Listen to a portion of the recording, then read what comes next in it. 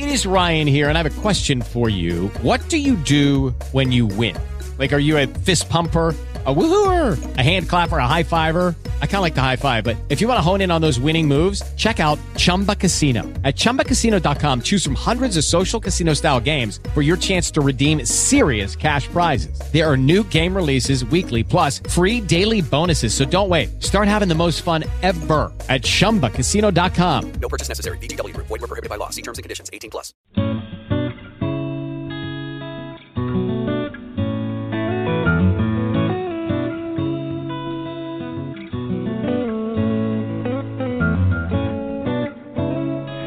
I'm lost and I don't know which way to turn.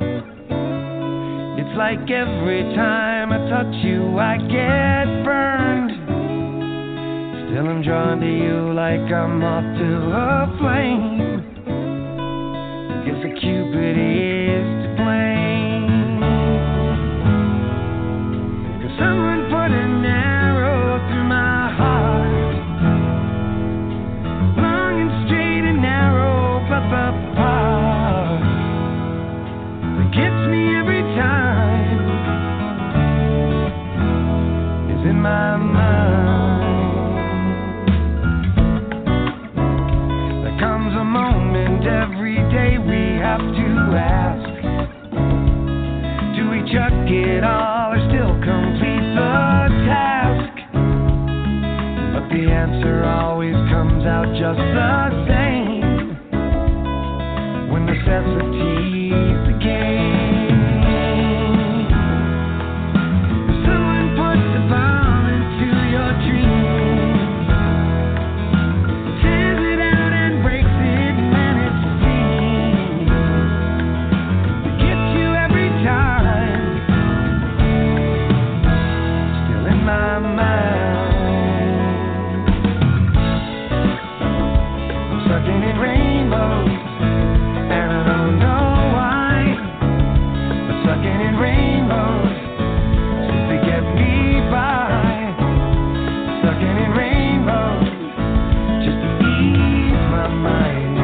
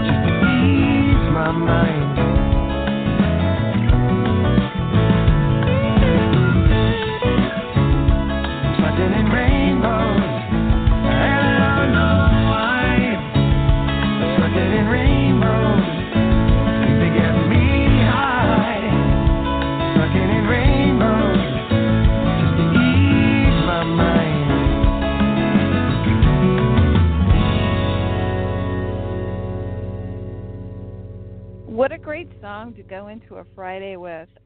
That is off Jeff Ross's latest release, Only Your Voice. And today we have Jeff Ross in the studio along with my co-host Spencer Drake from New York. And this is Holly Steffi, and I just wanted to introduce Jeff a little bit. And I'm going to let him talk about his latest release, and also let's listen to a lot of the things that he's done so far. He's done some amazing stuff, and I want to bring Spencer into the studio, and I want to bring Jeff into the studio. That's such a great song. It is. To hear. Thanks. Gotcha. Thank you. There you are. No, that's such a great song. Don't you love that song, Spence? Oh, I love it. And, you know, what's interesting, Holly, Jeff has a tinge of James Taylor in his voice. I always pick up. Yes, he does. Yep. No, we refer to him as the guy from the other island over here on Nantucket. Oh. Well, Jeff, you have of course. And you know what's so funny? I saw that you played with it's so funny because this band is playing in my town tonight. The Wailers are here tonight. Oh, wow. In my area. Yeah. That's great. So, I've gotten on stage with them any number of times there. It's a wonderful thing to be able to play that stuff. Mm-hmm. It's very meditative and healing music. Healing. Of course, there are several versions of the Wailers out there now. I'm not sure which band are you? Is it with Family Man and Junior and the guys, or is it? Yes, it is. Yep. Yeah, that's going to be so much fun. Yeah. What a great bass player he is. He is really unsung in many respects. If you ever have a couple of hours to boggle your mind, try deconstructing one of Family Man's bass parts. They're just they're just crazy, and they make the music. He and his brother Carly they created that entire vibe that now everyone tries to. The sound, which is awesome. That whole great sound. stuff. Oh, well, I'd you've like to come done back some and hear great them. stuff along the way, my dear. Why don't we talk about your latest release, Only Your Voice, and then talk about where you started in music and how you were the guitarist with Lou Reed and played with quite a lot of people. All lucky breaks, Holly. I bet. Just luck of the draw. Well, the current project, and I call it a project because trying to record in between, playing on my schedules, all the guys I've worked with on this record, and it is a wonderful roster of brilliant musicians, has made it more of a project than, a quick recording session. I mean, we used to go in back in the day and just cut tracks until we were done, and day and night. And these days, you pick the week when everybody can get together, and you're in for a few days, and then you're out for a month, and then you're back again. So I'm actually started this project almost 18 months ago. And wow. We went out to Nashville and gathered a bunch of buddies with the assistance of my oldest friend probably in the world, guy I went to high school with, who is immersed in the Americana and bluegrass scene out there in Nashville, and has worked with everybody. Yeah, he's my buddy Rob Stokes, who is just a fantastic guy, a true country gentleman from Louisville, and he and I learned to play guitar together back in high school, or learned to play songs together, and did all that early Poco and Buffalo Springfield stuff, Still in Nashville when they happened, and which is why there's a little bit of that still in me, Spencer. It's part of my core. I love it. And we love that. We love that. I had always wanted to play songs that I could play on the acoustic guitar. That's, even when I was writing for my bands Teaser and The End and all these groups that I put together post Lou Reed, the trick was always to try to find a way to be able to perform these songs on my own with an acoustic guitar, and it wasn't always an easy task.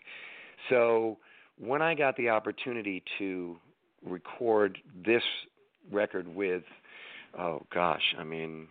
Jerry Douglas from Unions. Well, not Jerry Douglas, the greatest dobro player to live. No offense to anyone else, guys, but Jerry defined the instrument, the Jimi Hendrix of the dobro, they call him. You'd know him from Alison Krauss, and he, in fact, had James Taylor on his last transatlantic sessions tour. Along with other great artists that they back up. And Sam Bush came in and played, and Sam's still probably the best mandolin player and most notable out there. Just great players, wonderful guys out of Nashville. And when I got that chance, I jumped at it because it meant being able to just play the acoustic guitar and sing with this wonderful group of musicians. So we went in and we recorded live at the Sound Emporium in Nashville, which has been around forever.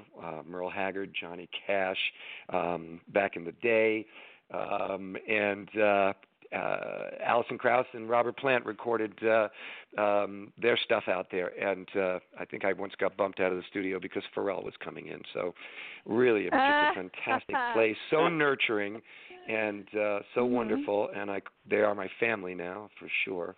And we went in and we cut 19 tunes live.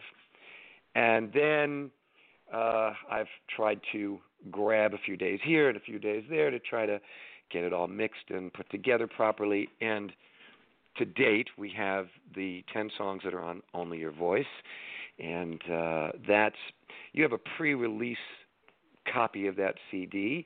It will go up when I get back from Nashville in the first week of October. We hope to get it up on all the various download platforms. It's available on my site, but I'd like to see it finished before. Well, let's give our website out real quick. Oh, it's jeffross.rocks, ROCKS. I think that's pretty cool. I like that. I thought it was better than .org. Don't you think? Yeah. No, it is. That's really cool. And I wanted to say, if anyone wants to listen to the show afterwards, it will be available on iTunes and also on Red Velvet Media Blog Talk Radio as a podcast. So if you're missing it or want to listen to it again, it will be available. Carry on. I'm sorry. Spencer, what were you going to say? Oh, I'm sorry. Jeffrey, you're a really good songwriter, and which is very interesting to listen to your songs and your songwriting. And I thought the arrangements were really good. You did the producing on the album? Is that right? Well, I did. I had a good deal of assistance from, all the players were wonderful. They didn't require much production, We went in. It was very simple. We listened to the tunes, and these guys are not just brilliant session players, but all of them in their own right are, out doing pretty much everything. Guthrie Trapp, who played electric guitars with me, and Steve Mackey, who played the bass. And, oh, wow, what a bass player. These guys at the top of the heap in Nashville. They're both out with John Oates now. And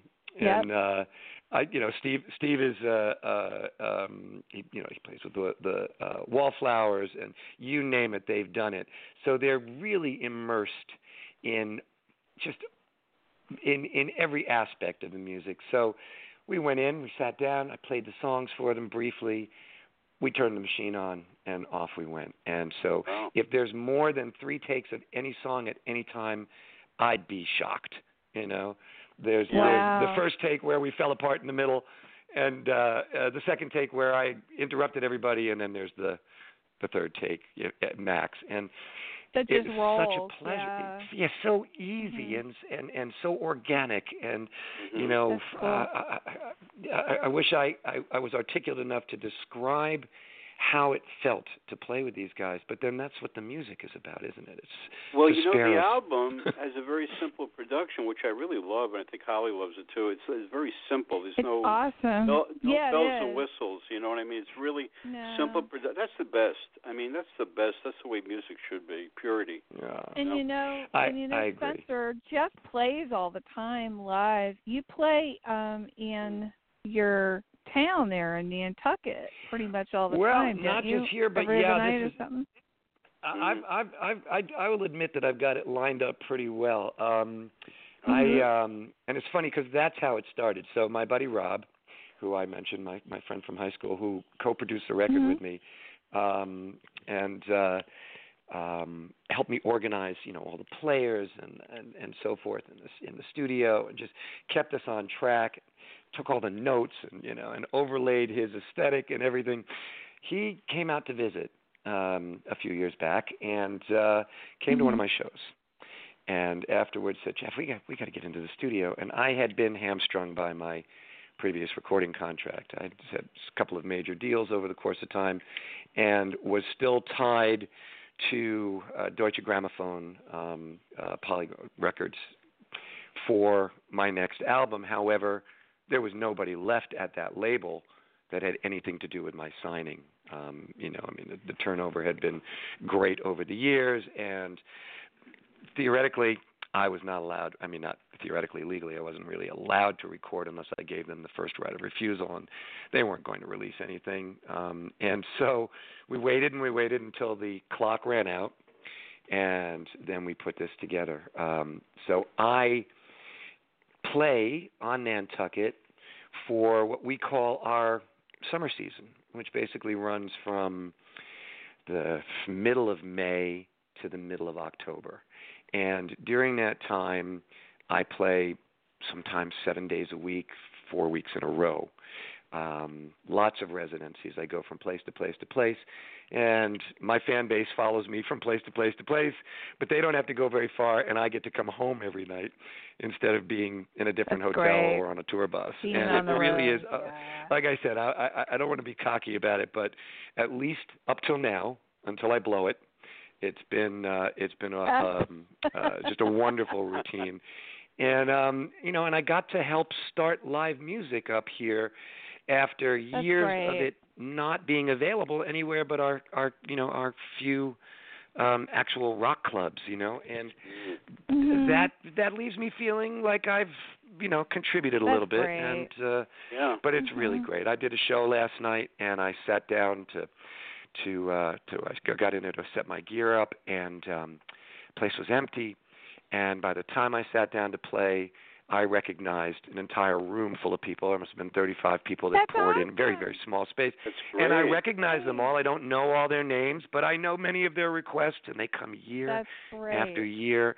And so what I say anecdotally is, I don't have to tour. They come to me. So far, and it's great. It really is a wonderful Jeffrey, feeling. I got to suggest something. You should play City Winery. Holly and I know about City Winery. We had them on our show. In Nashville? Which one? Nashville or City, New York? Well, yeah, and also New York. City Winery, and you're right, Holly. Both places could really be a venue. Because I would love that. I've cool. been on stage at the City Winery. That's right. Standing, but not playing. Really good fit for him. You should do your new album there. I would love to. I'll let you guys help me hook that up. How's that? Yeah, I can send we'll you. call Slow-Mo. I'll get you the email for you, and I'll email you. I have. We'll I've actually been on the Slow-Mo. stage in New York at the City Winery. It was such a pleasure with my buddy Rob, who was on the road with Sam Bush and Del McCreary at the time, and they did a duo. And I got to just off the stage and got to stand up, so I could see the audience. They couldn't see me, and it's a beautiful room. I've been back to see other friends play, and even caught a little Graham Nash there. I thought that was, and he just doing a solo show last year, I think it was, or maybe the year before. Yeah. And I've been at the one in Nashville as well to see other friends of mine play, and just beautiful stages. In Nashville, I will say, though, they really need to do something about the chairs. So they've got folding chairs, there are a lot and of changes that are happening. They squeak every time someone moves in their chair. Oh, really? The chair. Wow. I wonder if they've changed that. Nashville's kind of like being revamped, from what I understand, because there was an event that we were involved in that took place there that kind of some of the stuff fell through the cracks, but. Yeah, it's a great place. It's beautiful venues, really and bring a lot of talent, and I think it'd be good for you. Yeah. I would love to do that. And, and if I get to do it in Nashville, I promise the audience that comes that I will bring all these guys up on stage with me. Since they all live there. Mm-hmm. Oh yeah. That'd be cool. Well, we know you worked with Dennis Ferrante and Jack Douglas and Dennis. John Jansen. Yeah, I know. I miss Dennis. No, I miss that man so much. Dennis was unique, really, absolutely unique. I did a with my band. I don't get this right, but I think it was. Oh gosh, let's see. Teaser was a project that Mick Rock was very involved in. Mick and I wrote some songs together for Teaser. Oh, really? I guess Dennis picked me. Dennis and Corky Stasiak, who had produced a Lou Reed album, and I can't tell you which one. And we went into the record plant together. Could it have been 1978, maybe? And no, not the record plant. I beg your pardon, Electric Lady. And because I used to get downtime in all the studios, so being in that scene, having the Lou Reed credit, and being involved and with so many players, we were all kind of we got to go in. And what we call, the after-hours time. We got the downtime when the studio wasn't being used by the artists that the labels were paying for. So, for example, at Electric Lady, the Stones were recording, I don't remember if it was Some Girls, something like this, back in that period of time. Oh, and that's great. so they were upstairs, and we were downstairs. And so Dennis and I got very close because although Corky was he was the producer of record, and Dennis was the engineer. It was Dennis that really, Dennis sang, he played, he had great ideas, and he was able to help you get to a place, which is what you want from a producer, not someone who demands or dictates or steers you, in a way that you don't want to be steered, but gently nudges you in a direction where you get there and you go, oh, yeah, you're right. And Dennis could, of course, he could sing as high as I could, maybe higher, who knows. And there was never any competitive or none of that energy that doesn't belong in a production situation. So we stayed close forever. And I have stories that I'd rather not tell on the radio, but I will tell you. And we'll have a private conversation. Dennis was paternal. He just was an amazing influence, and he is the first person many years later that when I came back from Europe with my infant child, my daughter, we went right up to RCA Studios, where at this point they were closing the studios down, and Dennis was up there, and he did not know we were coming in. There's no way that he knew I was coming. We called from downstairs, and when we got upstairs with my 3-year-old daughter, and we walked in, and Dennis was playing old masters that I had recorded with him really? At Electric Lady, and it was just he had baked them. He had baked them to try to save the tapes and was just transferring them.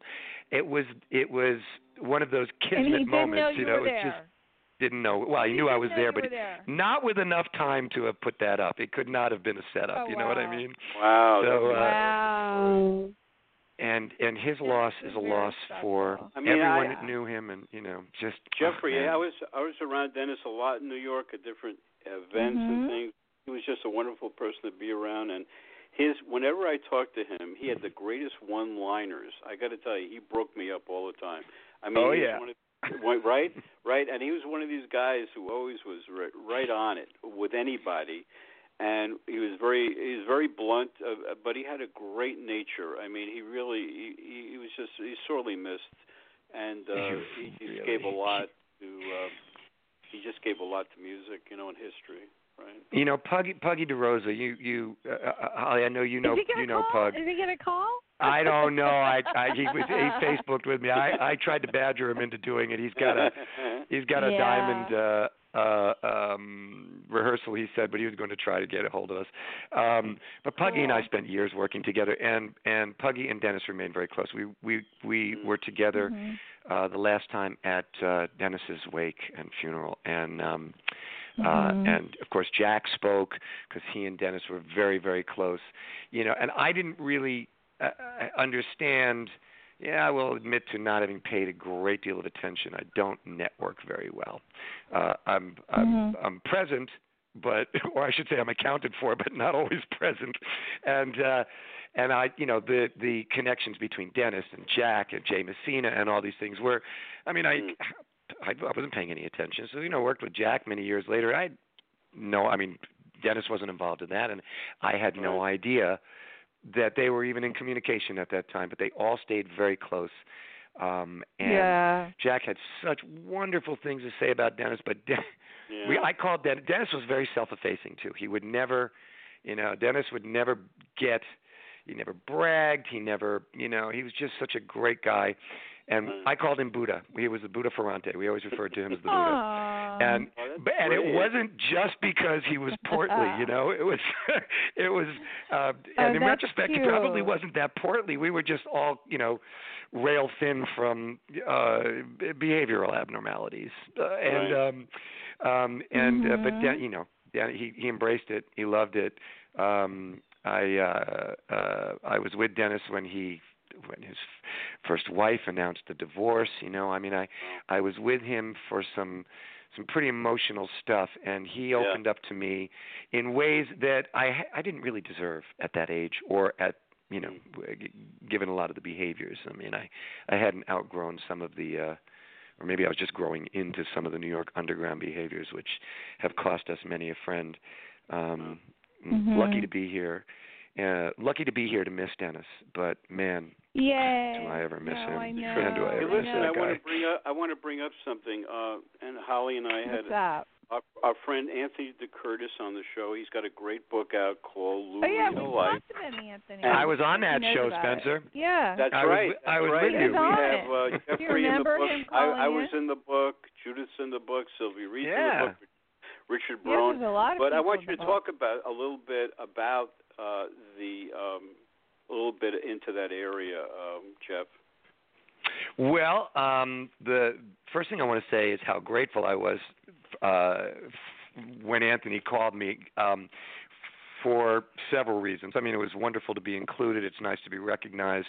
Lou and I parted company on a less than friendly terms. I've reviewed that many, many times, and will take full responsibility, even though we all know that Lou had responsibility in all those altercations.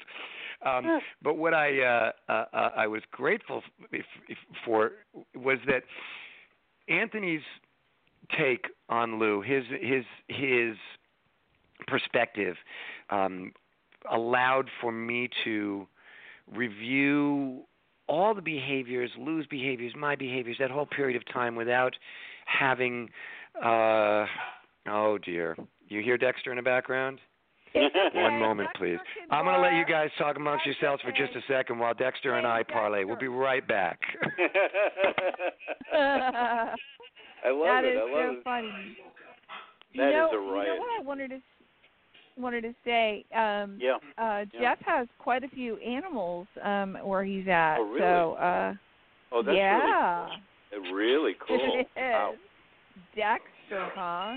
That's kind Jeffrey's of a cool got a farm, got a pet farm. He does, just like me out here in the middle of nowhere. I'm so sorry about that. Dexter's my 13-year-old Frenchie, and have you ever seen Keith Richards' Frenchie? No. Dexter is his twin. Really? Mind you, with an extra couple of pounds and a few extra years, I think. But nice. He doesn't take to being left alone for too long, and he can be very persuasive. So we just removed him from proximity. Work. I don't care. I find it very distracting. I'll tell you. and I do distract easily, as you guys already know. Anthony gave me an opportunity to review all that stuff fresh. I carried a lot of negative energy away from my involvement with Lou. The way we left, a lot of unfinished business, which I don't really need to rehash, but suffice it to say, Lou died owing me for apparently 2 albums. I thought it was only one. Wow. But it seems like some of those tracks ended up somewhere else as well. No problem. You know, I did avoid mentioning Lou for years. I didn't tell anyone that I'd played with Lou. And even when I got to Europe, and I lived in Germany for quite a while, where it was virtually impossible. I mean, people that weren't alive yet when I was playing with Lou would come up to me and say, "You played with Lou." But I did try to avoid all that, and I will say in retrospect, foolishly, you know. But this business, just like everything else, is about what you've done lately. You know, but wait a minute. But Jeffrey, the period that you worked with Lou, he was very volatile too. His nature wasn't exactly, you know what I mean? That's another thing. He was very hard. I think he was very hard to work with, right? At that time. I guess. I mean, you could say that about a lot of people, Lou. but since we're talking about Lou, yeah. Yeah, he had a volatile nature, I guess you'd call it. Spencer. No. Spencer. Oh, no, okay, it's fine. I want to get fine, Holly. No, I wanted to get Jeffrey, Holly. I wanted to get Jeffrey out of this guilt I thing. know. Because but part of this well, has to let me tell you. Lou had a very volatile period, you know, and I think we know well, that. in the end, what happened to me was I was effectively trained by Lou, and so I went through a very volatile period as well. I wasn't easy to work with. I listen back to the old cassette tapes sometimes, and I'm horrified to hear myself. I'm in rehearsals at SIR with the various, and some of these players. I mean, I just saw a picture of every day is another post from my friend Kenny Aronson, who played bass with me for a minute, and I think it was teaser, but it could have been the end. The days they're all mixed together. He was, one of many of those musicians, the New York musicians that sort of came through and played with us, with me and Puggy, and so I listened back and I listened to myself and I realized that I was behaving a lot like I had been trained. There's a lot of yelling, a lot of just a lot of bad behavior. I don't need to illustrate it any more than that. Unappreciative in retrospect, and which kept me from really being able to connect with a lot of what these people had to offer. I solved that problem, I suppose, by going to Europe for many years and sort of reinventing myself. But yeah, Lou was, but he was young, and I still maintain, and I've said this before, I said this to Anthony, I think it's in that book, I've said it to Howard Sounds, I think he put it in his book, and Aidan Levy, who wrote a lovely bio as well, that I think that Lou vacillated between sort of foot stomping, I'm Lou Reed, damn it, and what the hell does everybody want from me? What do they see in me? I think somewhere on that scale, back and forth, the meter went. And at 35 or 36 or 37, and this is how old he was when I was with him. And I want to say that I thought he was so old. Why would anybody want to hear his stuff? I was just stupid. But I realize in retrospect that Lou was really being tortured by the expectations of everyone on him. And I also think that he arrived at that point having been through, we all know about his college years and, the drug years and the Andy years and everything. I don't think Lou had grown up yet, period. And so a lot of that lashing out probably was just Lou going through the same changes that we've all gone through by this point. And the point that I was making about Anthony and interviewing with him was that he was open to my perspective. He gave me some, we exchanged information, and I got a lot. It broadened my perspective on Lou, and helped me to let go of a lot of that stuff and embrace the Lou Reed legacy. So I'm really grateful to Anthony. He's a wonderful person, That's great. a fantastic writer. I did an event with him, at the Y, the 92nd Street Y. Well, you did a thing with Richard Barone. With Richard, exactly, and Suzanne Vega. Richard are friends. Suzanne Vega, that was great. I was there. And wasn't that wonderful? I wanted to say that Hold on. myself. Go ahead. I wanted to say that me and Judith were interviewed in the book, and we had smooth sailing with Lou in our life. We were really lucky. We had smooth sailing with Lou with what we had to do in our design area with Sylvia Reed, and many people didn't, And Anthony, by the way, you know this, Jeffrey. Anthony was one of the few people that Lou liked as an interviewer, which is quite amazing. And all you hear is stories about interviewers that had a hard time with Lou, and that's another thing. Oh yeah. Nature, right? He has a wonderful nature. We had him on radio twice, actually, who shows that he's incredible. Because there was right, so Holly? much in the book. There was so much in the book that we had to cover. But I get it, and I know Spencer had a really positive experience, and then there were a lot of people that had negative experiences. But I get it, and so. Well, I mean, I think in retrospect, I had positive experiences as well. Yeah. I just didn't process it for another 40 years. Mm-hmm. Well, you know what, Jeff? You know what I wanted to ask you, because we're running close to some time here. If we can change the conversation for a really quick second, your voice. The song Rainbows that I opened up with. Let's talk about some of the tracks that are on this latest release, this project that you're working on right now. Sure. If you don't mind talking. I don't mind at all. Would you like to ask, or do you want me to just? No, go for it. Go for it. Hey, go Jeff, for it. Go for it. Rainbows. Well, I love that song. I write. Rainbows, for example, is one of my more cheerful songs. I mean, it's I actually people make the assumption when I say "Suckin' in Rainbows" that we're talking about smoking dope. I will say this again, and there's no audience to laugh at me and go, "Yeah, sure, Jeff." That's a heads up, by the way, guys.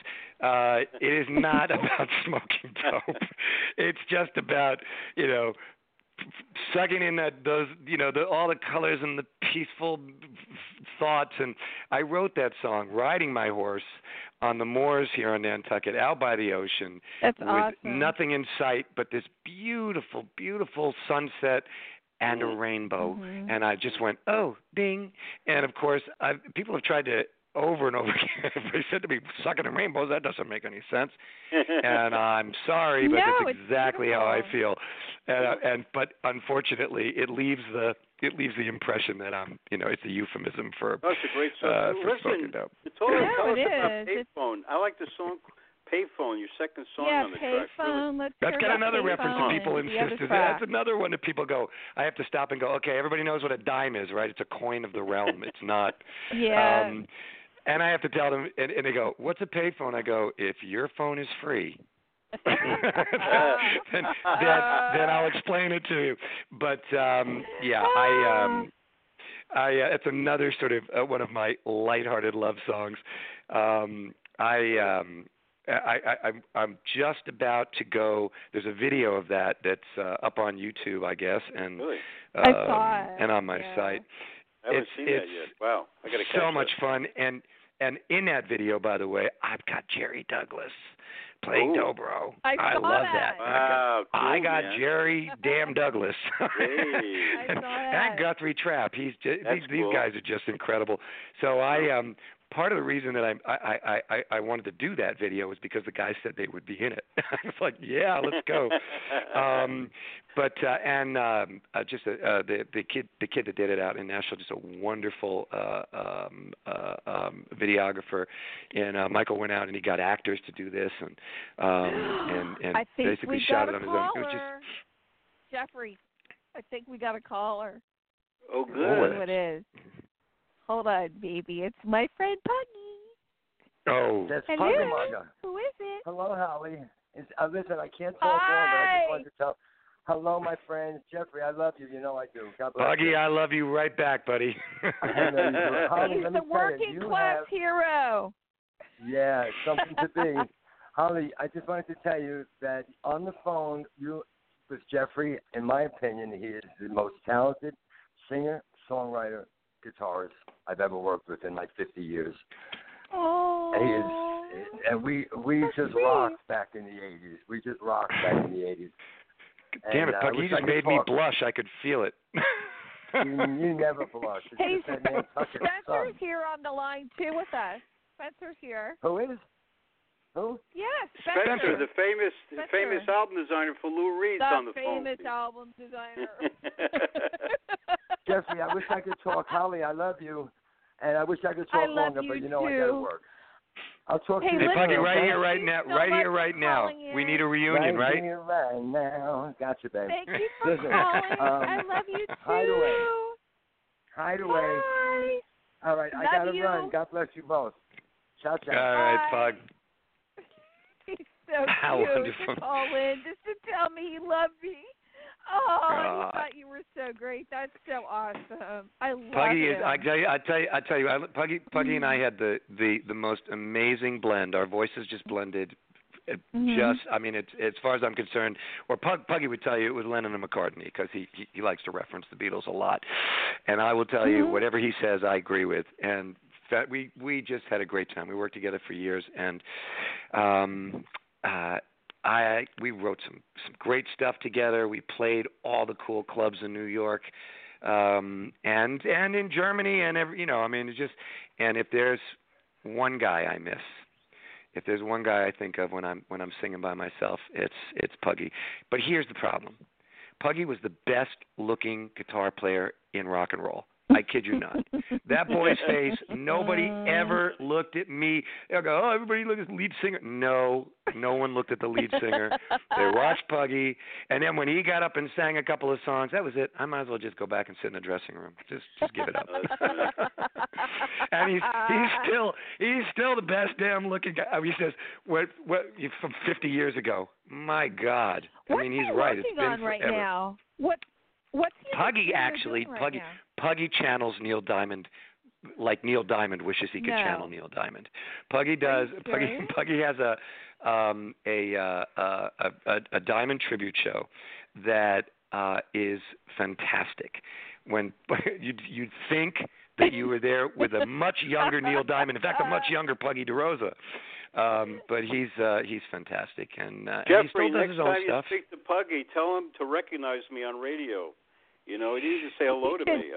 Felt very funny. Oh, Spencer, you know, he didn't know you were here. That's why I said I you were suspect here. with all of us talking, he had no idea what was going on. I was on. here. No, Holly, you were nice. You told him I was here. He felt like he didn't recognize who I was. I mean, He didn't know.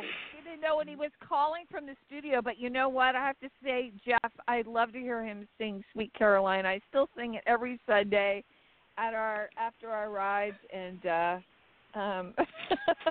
yeah. He's Puggy's something else, and he's a trooper, boy. He is like so that article you referenced earlier that I think the guy called me the last of the hardcore troubadours, which I will take. But I'll take that. Thank you very much. That's one of the nicer things I've been called. But Puggy is right there, man. He's just Puggy. Puggy is wow. Yeah, let's call Puggy back. I'll get off the phone. I think you should continue with him. No. Oh no, he's a wonderful, wonderful guy, and I'm so glad that he just called in. Yeah. That's great. And Spencer, you know, I wanted to say something really quick. Spencer is going back to Lou Reed real quick, and then we'll move on to the rest of your tracks. Spencer's going to be involved in we can't give out the date yet, but he's going to be involved in the Velvet Underground show that's going to be taking place in New York that was in Paris. Thank you, Holly. It's going to be. We have about 16 pieces in it: Lou Reed, Velvet Underground, and My Ramones, and Talking Heads. 9 pieces will be part of a amazing show coming to New York, October to December in New York City. Mm-hmm. It was in Paris, 2016. Thanks, Holly, for the plug. And it should be great. It should be great. Well, Spencer, you let me know if there's any way I can help out with your show. Well, anything I can do, I'll I'd be send you the delighted link to. to that. I'll send you info on it. I think I did. That'd be great. Yeah. Yeah, definitely. And then you're doing a Making Vinyl event, too, as well. So that should we be have really a vinyl cool. show spring of 2019 This with a is gallery cool, in New Jeff. York, One Space Gallery, and we're just in the beginning of putting that together, but it's all 45s and 12 inches, a lot of Lou Reed stuff in it, Velvet Underground, everything else. But that's another show where Judith and I are curating with Sylvia Reed, and that should be a really cool thing. And, of course, Jeffrey, I'll invite you. And Holly. Holly's got to fly in for this. Yes. So, I have to come to the coffee expo, even though I don't drink coffee. I'm a tea person. Holly. I'm a chai person, you know that. I'm a chai or You're a chai or whatever. Yeah. You know, it's so funny because everybody from the coffee festival, when I tell them that I went to the Seychelles and I picked tea to learn how it was done on the plantation, they're all like, "Really?" And I said, "Yeah, I wanted to know all about tea." But you know, getting back to Jeff, in the tracks, there's also a track called Limelight, which we're going to be ending with shortly. What you want to talk about that song a little bit? Sure. Limelight's another one of my cheerful love songs. A little lighthearted love songs, you know, like You Let Me Down Again. I've been doing this for decades, you know. And do you have any happy love songs? Yes, my cheerful little love songs. Yeah, well, I've had some lucky gigs, so I don't need to be lucky in love. It's all good. I wrote Limelight. Initially, it started out to be a little more sarcastic and dour than it turned out in its recording, mostly because I embraced, again, the sort of lighthearted aspects of Broken Heart. You know, I mean, look, it is the way it is. The song basically talks about, continuing on in that, with the light shining on you in the face of adversity, And it does not reference, but could be referencing, my later successes after being booted from Lou Reed. It's just it's intended to be cheerful, slightly sarcastic, slightly sardonic. What are some of the other titles on here besides Windows, Limelight, Telephone? That's Payphone, Holly. I get that all the time. Play cell phone. Play ship to shore phone. Well, there's a range of material. Like I said, we cut 19 tunes and put 10 of them on this CD. Gone back and, like I said, I'll be in Nashville next week, and we'll be working on. Yay. I'll be working on Payphone to finish up that and get these radio mixed. But Trippin' is another song that I'm fond of. It seems to get a good response from the audience. Had a fan use the text of this. She told me, I love this, as a love letter to somebody across the country to get them to move to this side of the country and be with her. We'll leave her name. But so things like that. I mean, some of these songs are not as unhappy as the others. Fading as a Time is one of my sort of angrier tunes. Again, it's just a love song. Just an angry love song. Blinded Again is about falling every time you get back there and it's just like you think it's over and then boom. You might write a song that's me that I pissed you off. And I like to think Morgan Square is another tune, but I tell people that's about an address. It's just about realizing that something is over. Only Your Voice just represents that, is about that feeling you have when you pace from window to window and just look outside and your mind is a blank and it's just, you don't know how to feel about stuff. And I spend a lot of time watching the birds. So that song is very autobiographical, but they all are. And happy, sad, or neutral, or just about, commonalities as opposed to romance. They're all just little pages from my diary. That's all. And, seriously, that's a very good explanation of what these songs are. They're like thoughts and feelings and experiences, which a lot of people do write songs. They base their songs on that, but they're not so, I don't know the right word, but just they're very prolific. The words are there, and you express an expression through it. So, I have no filters, Holly. That's something cool. that I can say. That's good. For better or worse, I have no filters, which is why I was a good interview, I think, for the Lou Reed stuff. Nobody else really wanted to talk about what I considered to be the real deal. There are anecdotes, but and I'm happy to talk about myself that way. When we're off the air, you want to talk about anything at all? I don't think we should get into politics with me having no filters and not knowing, what the demographic is out there. But I call it as I see it, and I'm perfectly happy to accept new information and modify my opinions, my perspective. But it's got to start somewhere, and these songs are each one of them, hopefully, a complete thought process. This is how I feel. This is why I feel it. And if you feel this way, perhaps. Well, it's nice about the album also. You have really good melody lines in these songs. I love the melody. Yeah. Right, Holly? And they're tight. The songs are tight. The songs are very, very Thank you, tight. Spencer. Very well produced. Yeah, very well produced, I think. Yeah, we love like I said, I want to credit the guys I work with. Jason Lenning, who's a brilliant engineer. My buddy Rob Stokes, who's also a brilliant engineer, was a fantastic co-producer and a great friend. The guys that that did this with me, Jerry and Guthrie Trapp and all of them. We had Luke Bulla come in from Lyle Lovett's band and play what I feel is like one of the most sensitive fiddle solos. I mean, I didn't want to call it a fiddle. Just because I think that on some level for people pejoratizes what the violin does, but it's just beautiful stuff. Everybody, we just cut them loose, and they did what they felt. Todd Lombardo, who played a bunch of high-string guitar for me, and also played a little mandolin.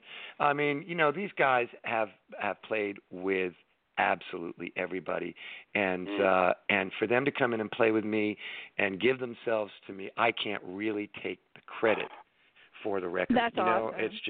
It was just great players getting together and playing together, and I look forward to doing more with these guys. It's wonderful to be at this point of my life and my career and still be crossing thresholds and having new and exciting experiences.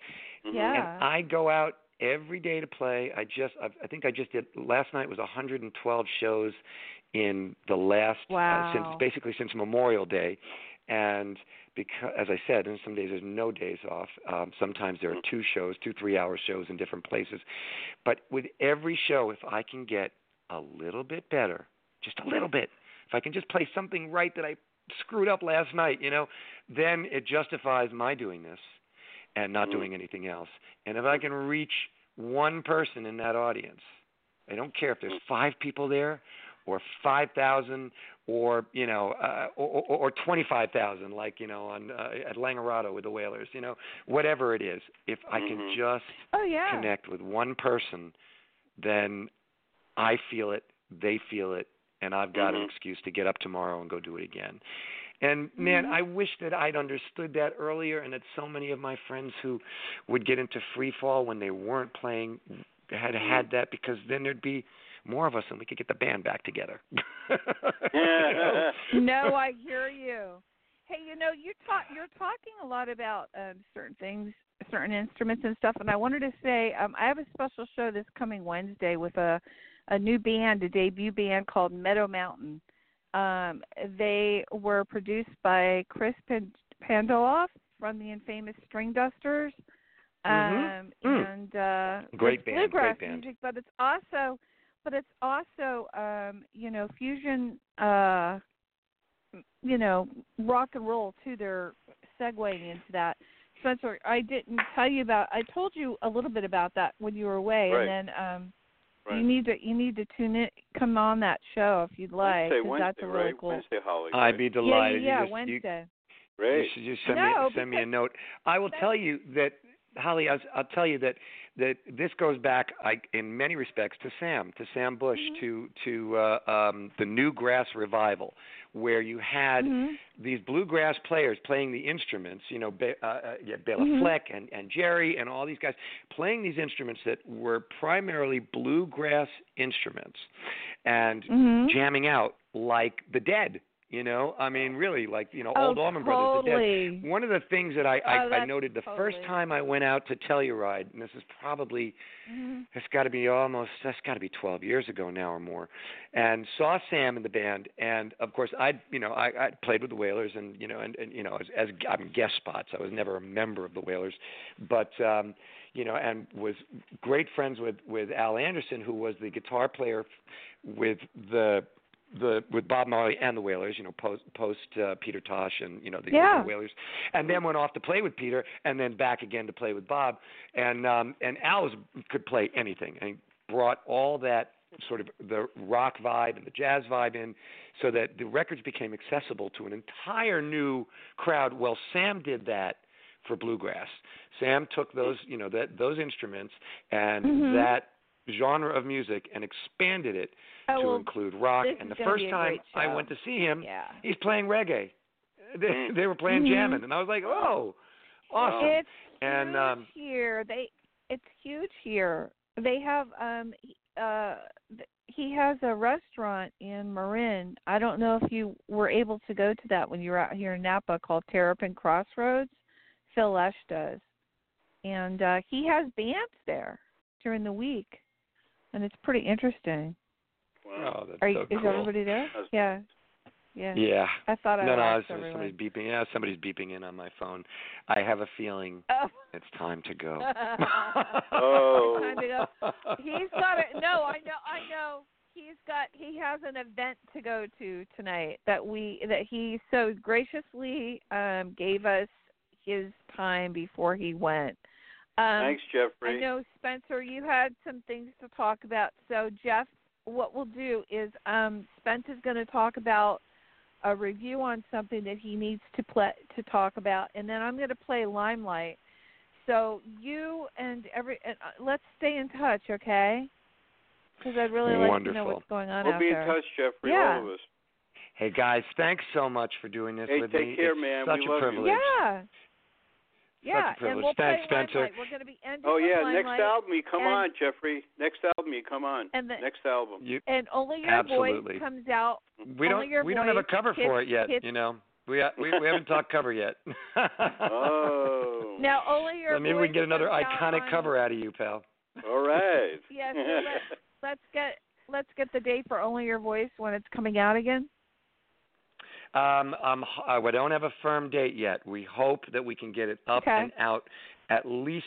Let's just say it will be available by November 1st, up on all the download sites. That gives us October. Great. It'll probably be up before that, but we don't want to push it too much.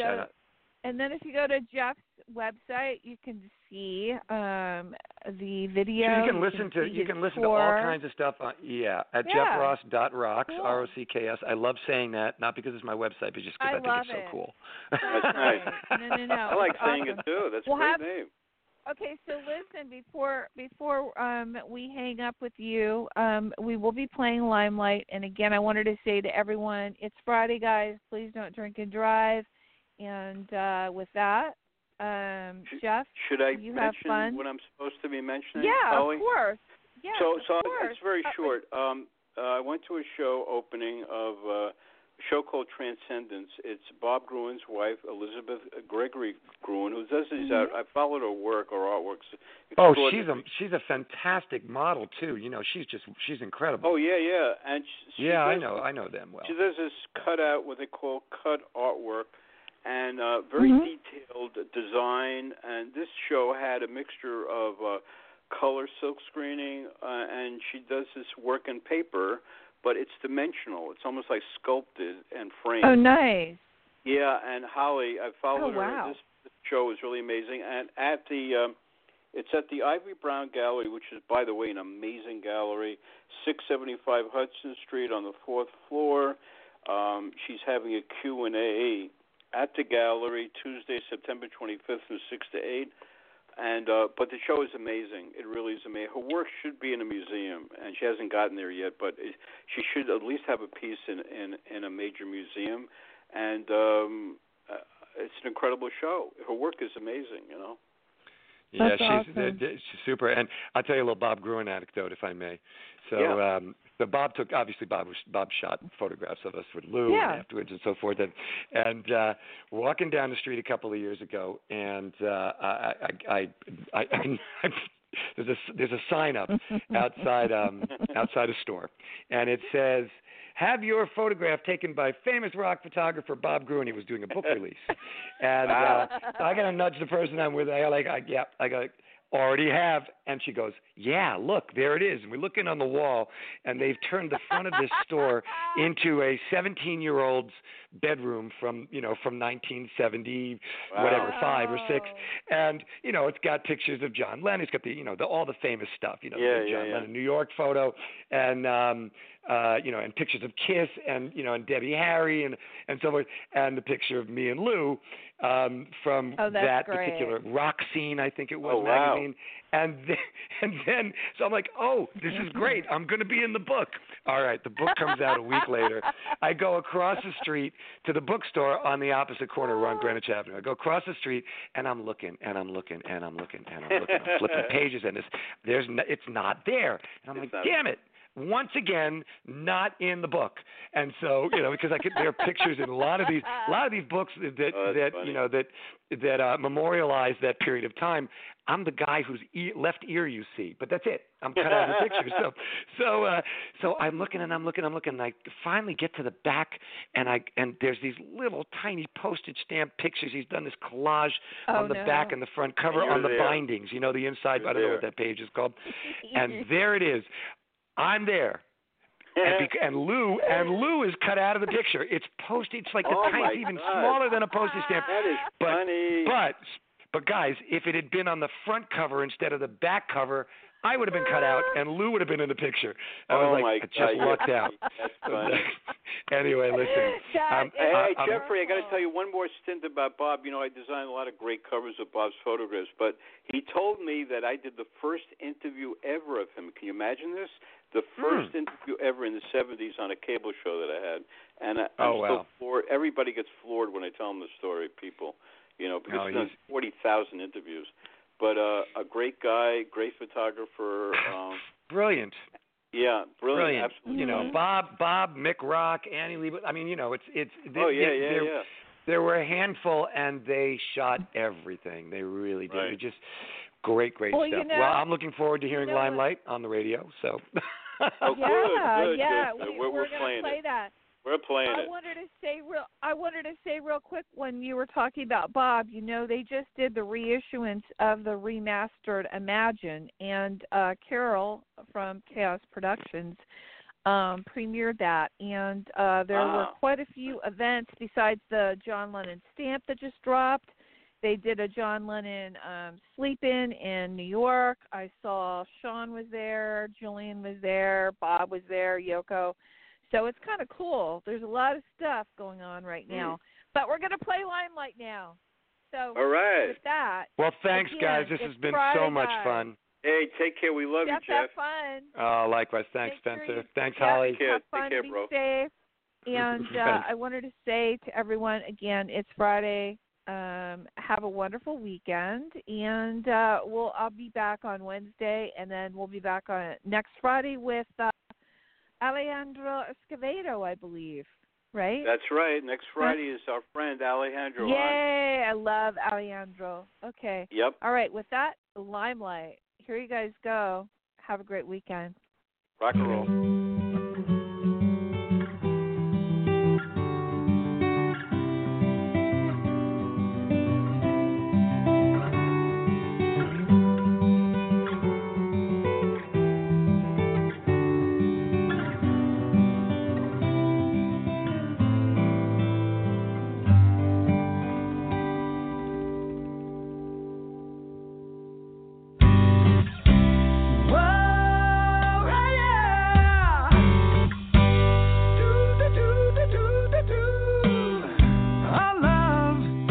Sugar-coated memory.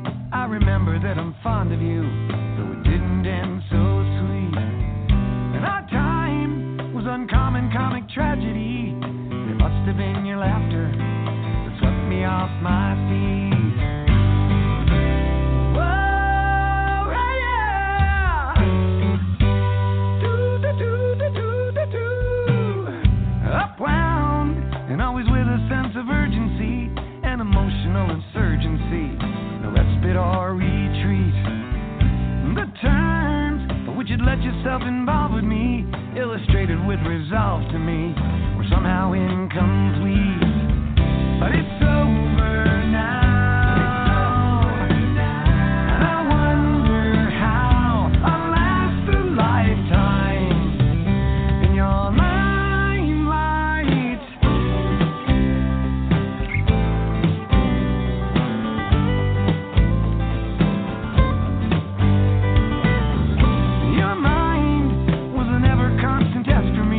Spontaneity, a rest for me, a never tasted treat. And I find, though you always got the best of me, until you have the rest of me, you'll be incomplete.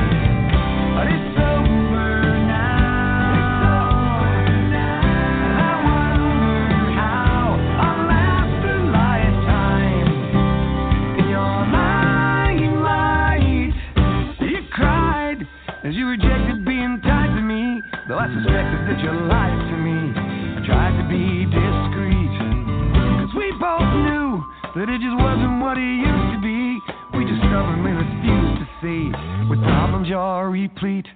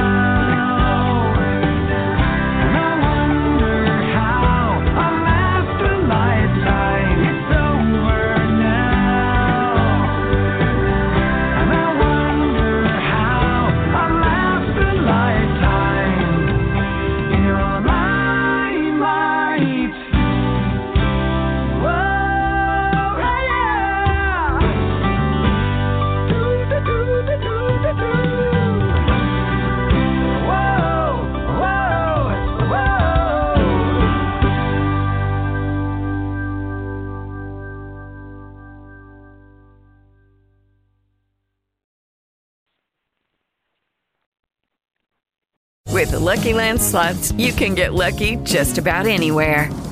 This is your captain speaking. We've got clear runway and the weather's fine, but we're just going to circle up here a while and get lucky. No, nothing like that. It's just these cash prizes add up quick. So I suggest you sit back, keep your tray table upright, and start getting lucky.